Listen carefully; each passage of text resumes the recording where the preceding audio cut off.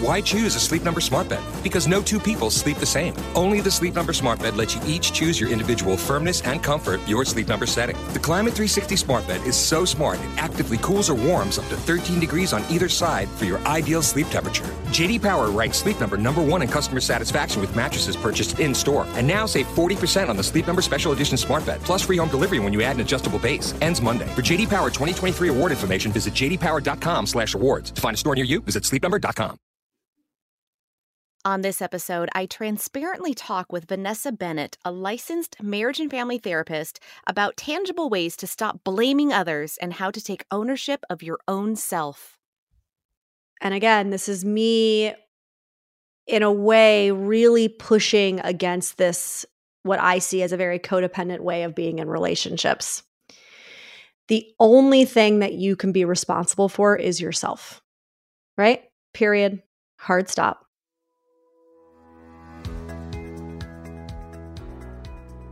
Hi, and welcome to the Parentologist Podcast. I am your host, Dr. Kim. The Parentologist Podcast is a show about everything parenting with a therapeutic twist. Each episode focuses on a variety of relatable topics, including parenting, family, children, relationships, mental health, and pop culture. Hear from a variety of medical professionals, psychological experts, authors, celebrities, and other parents with inspiring stories. You'll feel like you're in the same room with your friends getting all of your questions answered. You'll laugh, you'll cry, you'll learn, and you'll have fun. Hello, Vanessa. Thank you so much for joining us today. Thank you again for having me. I'm really excited to dive in with you. I know you just came out with a book about a couple weeks ago, maybe, less than a month ago. It's called It's Not Me, It's You, Break the Blame Cycle, Relationship Better. Oh, yeah. Just the title alone is like, boom, just kind of hits you in the face, you know, in whatever relationship you're in, you know. I think there's just so much that happens in a relationship and it can go sour real quick, you know. And I just feel like there's a lot of things we can dive into today. So I can't wait to read it. I've only read excerpts of it so far, but I have it in my Amazon cart. I am ready to read it because, you know, even like yourself, I am a licensed marriage and family therapist, and my husband is also a licensed marriage and family therapist. And we have all the tools that we've learned in school and even in our practices. And sometimes our marriage still fails. It still is broken. And I'm sure other people can relate to. And people think, oh, you must have the best marriage because you're both therapists and you both, you know what you're supposed to do. But sometimes even when you have the tools, it's hard to use them. Do you relate to that even on a personal level and also on a professional level? Do you see that in your practice often? Yeah, I think that was part of why we wrote the book together, because this is my partner's fourth book. So it wasn't like it was it was my first book, but it wasn't like it was the first book out the gate. The reason why we wrote it as a team, I mean, there was a lot of reasons, but one of them was really to try to break down this misconception that we have about therapists, that they have their shit together. Exactly. Right? Yes. Hallelujah to that. We're just as screwed up as you are. But really, you're right. I mean, people, I think they look to us as if we are the quote unquote expert. And do we have the knowledge and the skills and the background? Yes, but we are still human and we are still flawed. And I think it was really important for us to kind of pull that curtain back and humanize ourselves, because so often whether it's a therapist or a doctor or a politician or whoever it is that we kind of put on this pedestal of like the expert, many times that just makes us feel like we are failing, like there's something wrong with us, right? Like, why can't I do it like they do? First and foremost, we all know social media is a lie. What you see on social media is a very small portion of reality, right? Exactly. And so many of us think that that's the truth, the whole truth, and it's not. And so, and I have actually found in the last few years, not just working with individual clients and couples in my practice, but also leading groups, teaching classes. What I have, I guess, discovered is the word I'm thinking of, is how much more powerful and impactful the work can be and the change can be when you as the clinician are humanizing yourself and talking from your own experience, and talking, John likes to say, coming with you instead of at you. And that, when I did that, and you know this because this is how you were trained too, we are trained to be like the quote unquote blank slate, right? Like Right. that is what so many therapy programs teach you to do. It's like the reminiscent of the very Freudian, very patriarchal way of doing therapy, right? Again, I am the expert. You are the patient. There is something wrong with you. I'm not going to give you anything about myself, right? And that is not how we heal. That is not how we heal. That is a very wounded masculine way to look at healing, right? The more feminine, the more inclusive way of looking at healing would be done in group. It would be done in connection with other, right? It's done through a mirroring of yourself through somebody else, right? Somebody telling you that you're amazing and here's what I see in you. Somebody saying to you, I went through something similar so I can empathize. And so it's really altered the way, I mean, granted, I don't make it all about myself in sessions, but it's really altered the way that I show up as a therapist. And I think we've actually seen a lot of that since COVID, this like rise of the quote unquote Instagram therapist is a lot of that. I think we're actually pushing back on that I think unhealthy way of looking at therapists and therapy. Exactly. I do think there's so much value in sharing parts of our own stories, like you said, to show empathy and also to say, I've been there. I Mm-hmm. get it. And I'm not perfect. Just because I'm in this role or in this position doesn't mean I know it all. I'm still learning as I grow too. I'm Mm-hmm. human and I'm still growing as an individual, growing as part of a couple, growing as a mom, all Mm-hmm. these things that I'm growing in. And, to expect otherwise is ludicrous, really. It's the first word Mm-hmm. that comes to my mind because it's not possible. Like, like you said, with social media, there's clips on there of our lives that may have happened, but it may not necessarily be true. I mean, there's things I've posted on there, I'll be quite frank and Yeah. honest, that, our whole family's sitting there smiling when 5 minutes before my husband and I were in a fight and my kids were crying. And I'm like, just Melting smile for the down picture. and Just yep. smile so we can go home, please. Yep. But people don't see that behind the scenes. And a lot of times we don't want to show that side of us Mm-hmm. because it makes us too vulnerable. It makes other people judge us, even if they've been in the same spot before. Even Right. if they were fighting with their spouse and their kids were crying 5 minutes before a picture they took, they still judge us, Mm-hmm. as the other individual. And like you said, there's a lot of blame out there for lots of things, lots of judgment, and people aren't taking ownership or responsibility for themselves and their own behaviors, their own actions. Mm-hmm. Why do you think that is? Where do you think that focal blaming comes from and why it's so hard to just be humble and take ownership and responsibility for ourselves? Yeah, I mean, I think you would probably agree with this I know you specialize in kids. Well, actually, I was going to say that it's more in couples, but as somebody who also used to work with kids as part of my training, the number of times you would have kids come in to work with you as a therapist and you would be like, okay, we need to do family therapy, right? Yep. Because more often than not, when there's quote unquote behavioral issues in a child, they're just acting out of the system that they live in, right? Yep. And usually the Absolutely. parents are like, no, no, no, no, no. Fix my kid. Yep. It's all about my kid. It's not about me, right? Yep. Which is what we see in couples as well. The vast majority of couples come in, they're pointing at the other person saying, something's wrong with my partner, fix them, right? Yeah. And, through a lot of the work that I do, specifically around understanding and healing from codependent tendencies that I believe we all have, for many people, there's this like intrinsic belief that if I've done something bad, that means I am bad. Right. And they are completely coupled together, right? So my ego is actually not strong enough to uncouple those two beliefs. So ipso facto, like it's not possible for me to take responsibility because there's too much shame that comes up and consumes me when I actually step into, yeah, I did this thing, I apologize, right? And did something bad, said in air quotes, right? I mean, it could be something as simple as like you hurt somebody's feelings and you didn't mean to do it. But it doesn't matter. Your ego is completely defended against that because if you admitted that, it would somehow mean that there's something defective about you, something's wrong with you. And I do believe that a lot of this has to do with like shame-based parenting, right? Like so many of us, and it's not to place blame, but so many of us are raised in a very shame-based way. The generation before us was very much raised in a shame-based way. I mean, look, we're starting to change that now, and that's great. But I think that at least I've discovered for myself personally, and also in a lot of my clients, that coupled belief is one of the strongest ways to back yourself into that corner of being victimized. It's always somebody else's fault. I can't take responsibility until you hit a wall. where you realize maybe, hopefully, that you're the common denominator. And then somehow, some way, you start to go, oh shit, okay, I should probably start to take some ownership of some stuff in my life. Right.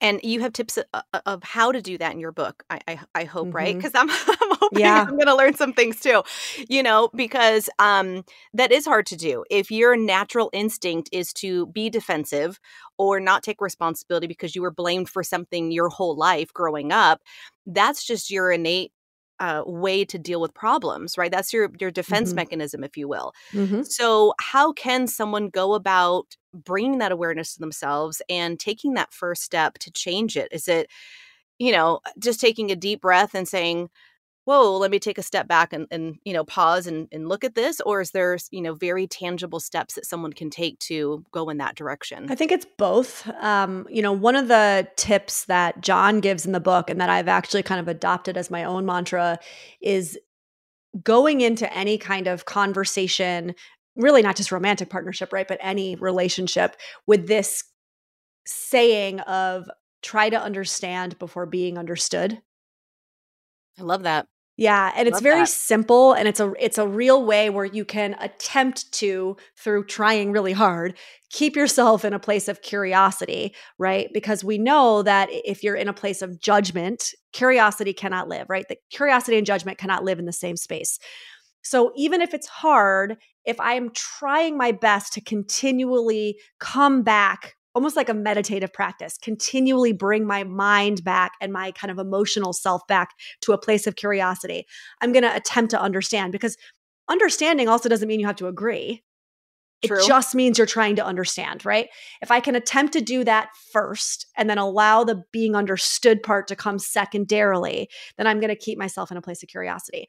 I know for me, once I had that realization that I had that kind of coupled belief of like, I've done something bad, meaning I am bad, I started to pay attention to my body. So I tend to be a little bit more avoidant when it comes to the attachment spectrum. I tend to kind of put up walls. I started noticing that whenever there was a conversation that my partner would bring to me, I would essentially dissociate. I almost like pull out of my body. I get very hot. My face gets very hot. I cross my arms, right? It's almost as if I'm watching myself. And in my mind chatter starts to sound a lot like, F this, F him. This relationship clearly doesn't work. He doesn't understand me. This is stupid. It's a lot less about like, you're an idiot to myself. And it's more like, clearly this is why the relationship shouldn't work or isn't going to work. And I do that as a way to defend, right? Once I I'm started nodding. People can't see me nodding, but I'm nodding because I You're like, completely. yep. I feel like you and I are made from the same cloth, because I can completely understand, because I do the same thing. Mm-hmm. And I think so many of us do. And so what does that mean? I'm not present. I'm not actually in that conversation with my partner, right? And so it took me a lot of self-awareness work to get to the place where to say, oh, these are all the things that I do, right? And so that would be step one. Step one would be just to pay attention to what happens to your body, to your mind, when there's any kind of conflict that comes up, right? I'm very conflict avoidant too, which is a whole other thing. And then what I started to do was say, okay, if I know that I dissociate, if I know that one of my things I do is I kind of feel like I leave my body a little bit, I need to stay in my body. So what tool can I do that will keep me in my body? Well, for me personally, I started doing this thing where I find myself digging my hands in, whether it's to the seat, whether it's to my leg, like something where I feel tangibly, I can feel my body in my body, right? Right. That works for me. Another thing is the mantra, try to understand before being understood. Try to understand. And I'm repeating it like ad nauseum in my head. Right. My poor partner, it's like, I swear I'm listening to you. Even though in my head, I'm like, try to understand before being understood. Try to, I'd be saying it so much, I wouldn't hear anything that they were saying. I'm like, oh, I'm sorry. Can you say that again? Repeat Sorry, yourself. I was repeating my mantra. But little things like this, I mean, these are the tools in my toolbox, but I give these as like a starting place, because I think it's really important that through kind of trial and error, you figure out what helps you stay present, get out of defensiveness, be there for your partner. Because at the end of the day, I want my partner to feel safe enough to come to me and say, hey, you hurt my feelings. This thing that happened, I didn't like the way you spoke to me. We need to talk about this. Of course I want that. Right now in my non-activated emotional state, I can say, I want that from my partner. And so whatever it is that I'm doing when I am activated, that's essentially telling him the opposite. It's not safe. you're not allowed to come to me and give me feedback or tell me these things. I need to somehow reconcile those two parts of myself, because that's not the way that I want to show up. And it's not the kind of relationship I want to have. Right. Right. And I think there's also, at least in my experience, and I'm sure you can relate to this to some extent, in my experience, there's been a lot of couples that have come to therapy thinking, I'm going to get the therapist on my side. Yep. And almost to prove that I'm right. And it is my spouse that's to blame. It is my partner that's to blame. And I'm going to prove it because I'm going to have this third party now to finally get me to understand my side of it. And I think there's always two sides of the coin, right? I mean, there probably is things that, let's say, I do and my partner does, and we're both at blame. And we both have fed on this nasty defensiveness, blaming cycle that has just revolved for so long that I don't even know if we even know who is to blame anymore. We both get so activated so quickly when we argue that the blame just, we're 100% convinced it's his fault or it's her fault or whatever.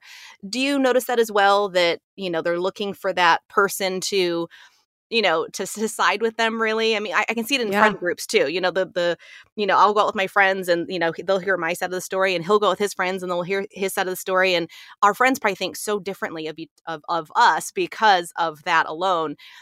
Is that healthy to do, to try and find people to relate with us, or is that only making that cycle worse? I think it depends on the people you're talking to. I mean, I would hope that you would have good friends. Like, I have, in particular, one really good friend who knows us both, who will totally call me on my bullshit. It's not healthy if you're going to people who are just going to completely side with you. And this is why friends and family members are not therapists, by the way. Yes. Because they love you. They have an emotional investment in making sure that you're not uncomfortable, you're not hurt. They want to protect you. And so a lot of times, whether unconsciously or consciously, they're going to tell you what you want to hear. They're going to side with you, right? And that's not helpful. What's that saying where it's like there's always three sides? It's like your side, their side, and like what really happened. Right. Yes. I mean, that goes for every scenario. So I don't believe it can be helpful if you're just going to the same people that are just simply there to validate you and tell you that you're right. No. I do believe we all need to have those people in our life that can gently hold up a mirror and say, well, actually, kind of sounded in that moment like you were being a little bitchy or whatever, right? Right. And here's totally. why. Totally. And that's not hard. It's not easy to hear, but I think it's important and it's real, right? It's authentic. And so I would say, so that's the first part. As far as the therapist siding, yeah, I mean, sometimes, again, I do believe this comes from like that, almost like this thing that the therapist is an expert. It's very parental. It's like if I can get mom or dad, right, being the therapist, to side with me, it's almost like you've got these two siblings that are the rivalry going on, and I want my parent to side with me. I know for me as a therapist, many times with couples, and I'm like giving away secrets here, which is not, I guess, too much of a surprise, but there's some strategy in working with clients, right? And sometimes that strategy is actually like, okay, today in this moment, I'm going to side with this person. And then today in this moment, I'm going to side with this person. And I'm going to strategically do that. And I'm going to see how that plays out, because that will bring things into the room that we can play with, right?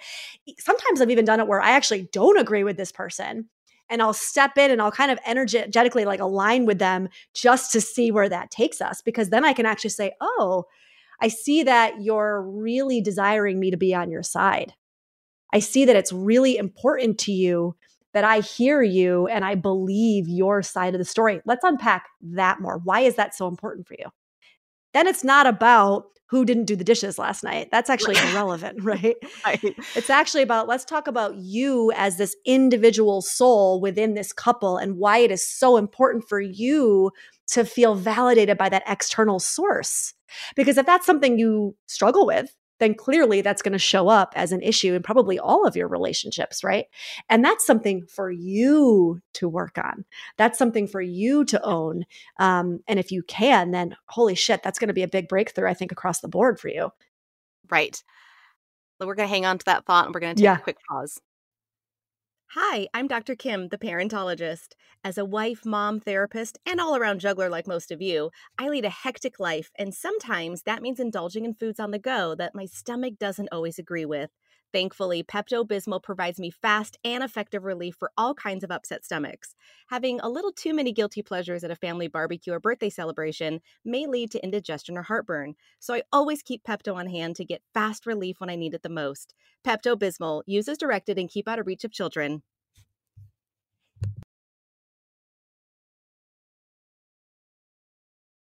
Okay, so let's unpack that a little bit more.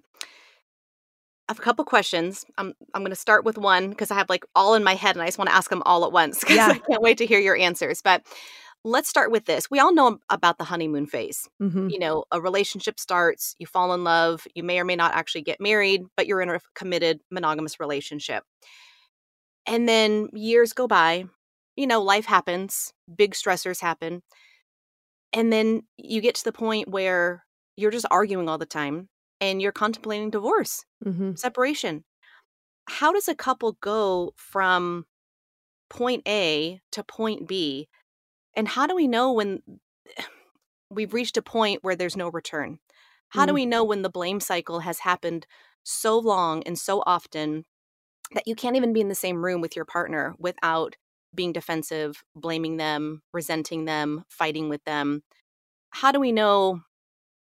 I mean, maybe we've even tried professional help and it hasn't worked. Then what? So there's two things that are coming up for me. So the first thing I would say is, and again, this is me in a way really pushing against this, what I see as a very codependent way of being in relationships. The only thing that you can be responsible for is yourself, right? Period. Hard stop. So if you're in that kind of dynamic, now we're not talking about abusive, we're not talking about things where it's like, it's time to end it because of somebody's safety, right? That's not what we're saying here. We're talking about, you know, again, using your example, you know, you're in this relationship, you've gotten down this path, it feels very toxic. It feels like you guys can't get out of these cycles. Well, focus on you. Because here's the thing, whether or not this relationship actually ends up continuing to work or not has nothing to do with it. Whatever work you decide in this moment, you open your eyes on this day and you say, I am going to start working on owning my shit and changing my behavior. That's going to impact whatever relationship you end up being in. It's going to impact your relationship with your kids, with your family members, with your friends, right? So I would challenge somebody and say, okay, from this day forward, notice when you're getting defensive. What is it about it that you're getting defensive on? What part can you own, right? This is a very like 12-step tenet. It's like keeping your side of the street clean. It's the only thing that you can do. Radical responsibility of self, right? Now, that is not to say that it's somehow dismissing bad behavior or it's somehow minimizing what this person may or may not have done or said that was, you know, made you feel some sort of way. I'm not saying that, but what I'm saying is you can't change that person. The only thing that you can focus on is yourself. So in the interim, if you're in this place of like, I'm not sure, is it something I want to continue with? Rather than keeping yourself in this almost like unproductive loop of continuing to analyze, should I go? Should I stay? Should I go? Should I stay? Why don't you 100% turn the focus around on yourself and start by saying, okay, this relationship is here. It's a mirror. What am I going to learn about myself? How am I going to grow and evolve in this relationship because it will benefit me regardless of where this relationship goes? I find that with myself, but also with clients, when they completely consciously take the focus off of, should I stay? Should I go? What's wrong with this relationship? How can I fix this relationship? And they 100% turn it on themselves. They'll be surprised at and I'm putting this in air quotes for those that can't see me, the knowings that come up from within. Get out of your headspace and start getting into a place of like, me, what can I own? How can I evolve, right? So I think so many of us try to answer that question from a logical place. And also what I would say is then, let's say cut to 6 months down the road, you've been doing a lot of personal work, taking a lot of personal responsibility. Get your own therapist, right? Do your own work. Then in 6 months, if things have not shifted, if you're not seeing some kind of change in the way you and your partner show up together, when you do leave, you can do so knowing that you did personally everything that you could do. And that feels a lot better because then you feel clean. You feel like I did it, right? I did my best. There was no stone left unturned. So that's kind of what I guess comes up for me in response to that question. I guess the other thing I would say, because I said there was two, John likes to use this term where he says, when people ask him, like, how do I know? He likes to talk about like, I'm going to kind of paraphrase, but he essentially says like, are you breaking up with self? If being in this relationship is causing you to break up with yourself, then it's time to leave. Wow. You could think about that one for a while, right? Yeah. And I think that's great advice, even if we're not talking about relationships specifically, romantic relationships, parental relationships, even if we're just talking about focusing more on ourselves, period. Right? As a human being, just who we present ourselves out to the world. Right. When we meet someone at the store, when we make a new friend, as a parent, whatever it is that we're showing up for, it's how are we showing up? What kind of a person am I coming across as to everyone else in this world, even on Instagram or whatever the case is? I think putting work into ourselves, I feel like there's always room for improvement. It's funny. It's like even something as silly as, and a lot of this comes through with like a lot of my work through Buddhist psychology, but even as something as simple as like I got activated emotionally because somebody cut me off.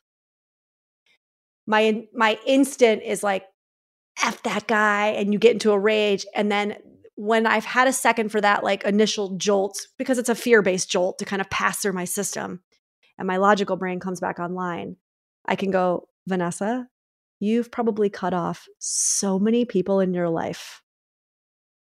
Mostly unintentionally, right? But sometimes like you're driving a little bit like an asshole, you almost miss your exit and you're like, oh shit. And you kind of like, you cut in too close and the person behind you has to slam on their brakes. We've all done it. And when I can do that and I can almost like check myself, it's amazing how fast that like anger at that other person goes away. And I'm like, oh yeah, okay, you're right. You're right, as in me. Like, yeah, you're right. Right. But it's a really good tool sometimes to kind of keep yourself in check from constantly being like victim. Exactly. That's true. That is true. I want to kind of shift gears a little bit and talk a little bit about love languages. Yeah. How do love languages play a role in how successful a relationship is? If you and your partner have completely different love languages and you're not speaking them, you're speaking them for yourself because that's your love language. And again, maybe it's more internal and you have to kind of open your eyes and look at your own self first, like you've been saying. But if you're not really looking to fulfill your partner's needs and their love language and speak that with them and make that effort for them, how does that play a role in whether a relationship is successful and lasts or not? Yeah, I don't think it's as simple as saying like if they don't speak the same, then it's not going to work. I personally, I mean, look, I know love languages are not like some clinically kind of what's the word I'm thinking of? Like they're not like research based, right? I mean, when Gary Chapman wrote them, it really just came out of his own practice and what he started noticing. But there's a reason why they've caught on the way that they have, right? The way that I look at love languages is I almost call them like a cliff notes for needs, right? It's like needs 101. I love it. Yep. So many of us don't know how to articulate our needs. We don't know how to ask for our needs to be met. And I think love languages actually gave us language to do so. And so what I have found personally, but also with clients, is that it's less about are you a match? And it's more about, again, are you willing to do things that are slightly uncomfortable for you in order to make your partner feel loved and like their needs are being met?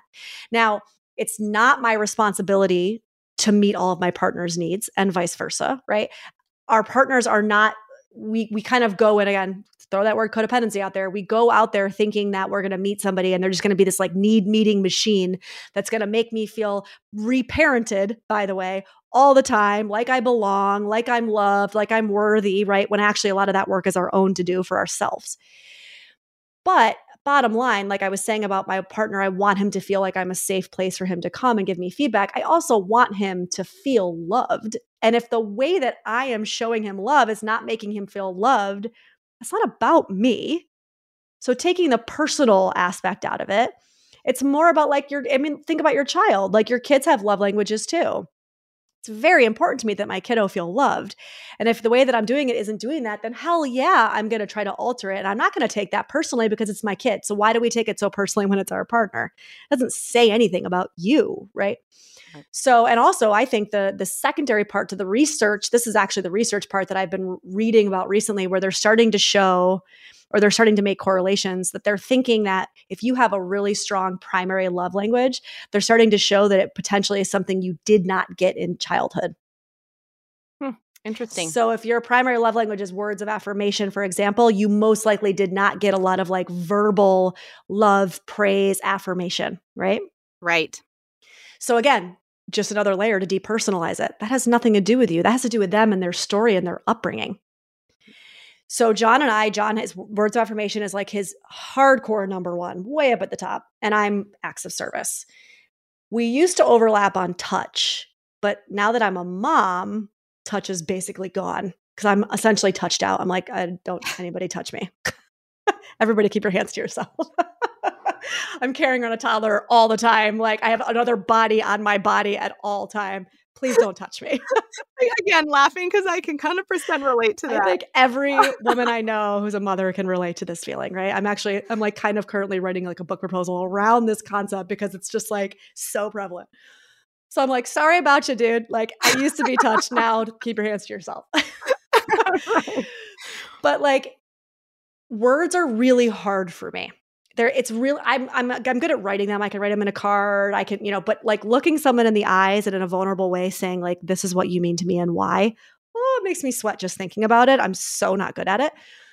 And again, vice versa. He doesn't think that way. He doesn't think to like do things for me that make my life easier as a way to show me he loves me. As unsexy as it is, what I have realized, because again, it's important to me that my partner feel loved. It doesn't matter actually how uncomfortable it is for me. What's a little discomfort in relationship to knowing he feels loved, right? I have a alarm on my phone that goes off like every 3 days that just says John words. Wow, that's fantastic. That's a great, I know. It's like very not sexy, but it's like I have to remind myself because it doesn't come naturally for me. And that's okay. That's never going to change. But I want to remind myself so that I'm like, oh God, all right, I got to give him words today. It's really hard, but I'm going to do it. And I will throughout that day make a point to do the thing, And every time I do, I mean, it lights him up and it fills him up for days. And so I get the value, the value return in that. But I guess that's like a long-winded way to say, I don't think it means that it's impossible. I just think it means that like, you got to do a little work. And that's a big misconception. We talk about that in the book, right? That relationships don't take a lot of work. One of the chapters in our book is titled Happily Ever After is Bullshit. I saw that. Yep. It's like we only ever see in rom-coms and Disney movies, we only ever see the romantic falling, quote unquote, falling in love part. We don't actually see the relationship itself. The Disney movies always end at the wedding. We don't ever see Cinderella 5 years in screaming at Prince Charming to pick up his socks for the 50th time that week, right? Like we don't see that part. So suddenly when we're in that, we think there's something wrong with us. No, that's just what relationships look like. And none of us know how to do it because we've never been taught. Right. It's hard. It takes a lot of work. It takes a lot of like getting out of your own ego. And to think it any other way is, I think, silly. And it kind of cuts our potential off, I think, for what relationships could be.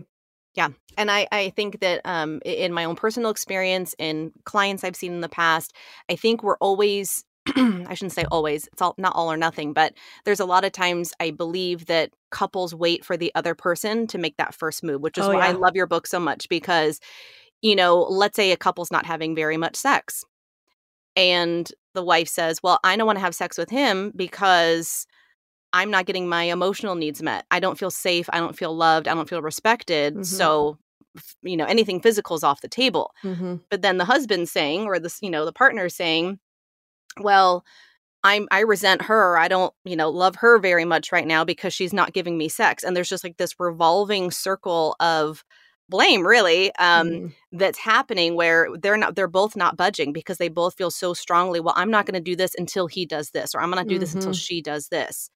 And like you said, I feel like it's really hard to get out of that cycle, but to start with ourselves is just so genius, really. So we can get out of those cycles. People say, well, how do I get there? And you just answer that question with your book. Yeah. You got to look at yourself. That's it. That's how you get there, you know? Yeah. And sometimes, I mean, the sex thing's a little harder. But if we weren't talking sex and we were talking about other kind of unhealthy cycles, a lot of times I would say to somebody in a couple, like, so what is holding you back from making the first step? Oh, is it ego?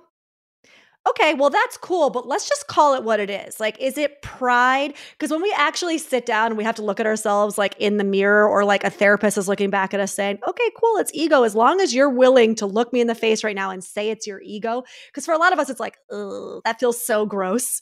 Like when we admit it's just my ego and I'm digging my heels in, you're like, oh, well, that doesn't feel, it feels very childlike, right? I'm not blaming. I mean, we all do it. But when you're able to admit, I'm not doing it because of my ego, I'm not doing it out of pride. And you say like, well, somebody has to take the first step. So if we're both in our very adolescent, toddler-like, honestly, mentality of me and mine, arms crossed, I'm not going to do it. Okay, well then let's just call it now. Let's just save ourselves thousands of dollars in couples therapy. Let's just save ourselves hours and hours of fighting. Because if both of y'all are digging in your heels and saying, no, I want to stay in my I'm right adolescent arm, cool, then let's just call it a day. Right. And I've actually said that to clients. I'm like, I'm not interested in having these kind of conversations. I'm only interested in working with clients and with couples who are like, again, radical responsibility. I don't want to hear about the finger pointing. I don't give a shit about what they did or didn't do. I really don't. I don't care. It's boring. I don't want to hear about it. And I'm not trying to be mean, but it's more like that's not going to move the needle. The only thing that's going to move the needle is if you're willing to go, oh shit, yep, my ego's running the show. It's fucking uncomfortable and vulnerable, but damn it, I'm going to step out of my ego and take the first step. Regardless of how it's received. Good point. Even if they don't reiterate or come back to you with it doesn't matter. You're not doing it for them. You're doing it for you. That's the big part, right? Like it's not, I'm going to do it in order. It's not this like, again, it's like this very transactional way that we go into relationships. I give to you, so you have to give to me. Because you love me, you owe me this thing. No, they don't. No, they don't. Nobody owes you anything. You're all grown-ups. We're all our own sovereign being. You do for you, they do for them. You come together, and that relationship should really be a cherry on a sundae. It's not the whole sundae. And that I think is, again, it's like it's upbringing, it's society, it's how we're taught that relationships should look. And I think for a lot of changing in relationships really needs to come from like, we want to actually challenge the structure that we've been told relationships should look like. And if you're really willing to do like that kind of work, then holy shit, there can be a lot of shifts, but both people have to be really on board. I love it. Oh my goodness, this is going to help so many people. And your book is going to help so many people. Where can people buy it, and where can people find you to learn more and get more information from? I know you also do, some other work. So if you want to share that too, where can people find more about you? Yeah. So the book is wide. So Amazon, Target, all the places, indie bookstores. And then I'm on Instagram as Vanessa S. Bennett. I'm on TikTok actually as the Coda Yoda. And then my website, vanessabennett.com. Yeah, I do multiple retreats a year, a lot of online workshops, and just trying to do my best to like put this out there, as much as I can. I mean, I would say the crux of what I talk a lot about is really moving from codependent ways of being in relationships to more interdependency and what that looks like. And so mostly that's what you'll hear me kind of blabbering on about. But if you're interested in breaking a lot of those cycles, then I'm probably, if you're interested and you also respect the like New York in your face, no sugarcoating kind of approach, then I'm probably your girl. But if that makes you uncomfortable, then I'm probably not. Maybe not. And you also have your own podcast. Will you share what that is, please? I do. Yeah. So my best girlfriend and colleague, it's called Cheaper Than Therapy. And it's really more, so my background's actually in depth psychology. So I come from a Jungian background. So as does she. And so a lot of our podcast is an interweaving, if you will, of like spiritual psychology, Jungian psychology. We kind of go more into like the soul, the collective. It's a lot less of like the behavioral aspect that I feel like we see so often on Instagram because it makes for like pretty pithy infographics. Right. And we tend to kind of like mull over some of the more existential stuff. So if you like to nerd out on things, then that's definitely the podcast for you. I love it. I love it. Well, thank you. You have so many great things going on, and you are just a wealth of wisdom. So thanks for sharing some of that today with us. And I hope, like I said, this helps, people out there that are struggling in their own relationships. And I hope they start working on themselves. Yeah, I know I am. I'm so motivated. The book is in my cart. I'm going to order it today as soon as we get offline, and I'm going to start reading it. So I think, so whether you're struggling or not, I think it's still a good place to start just for your own human existence anyway. Agreed. Thank you so much, Kim, for having me on. I appreciate it. Thank you for joining me today. I cannot wait for you to listen to more episodes. If you are a new listener, I recommend starting at my Best of Year 1 episode first. Then make sure to subscribe so you don't miss a thing. And when you love an episode, please leave a review. And if you want to stay connected between episodes, please visit me on social media at The Parentologist and on my blog at theparentologist.com. This podcast is not intended to be a replacement for therapy. If you or someone you know is in crisis, please call 911.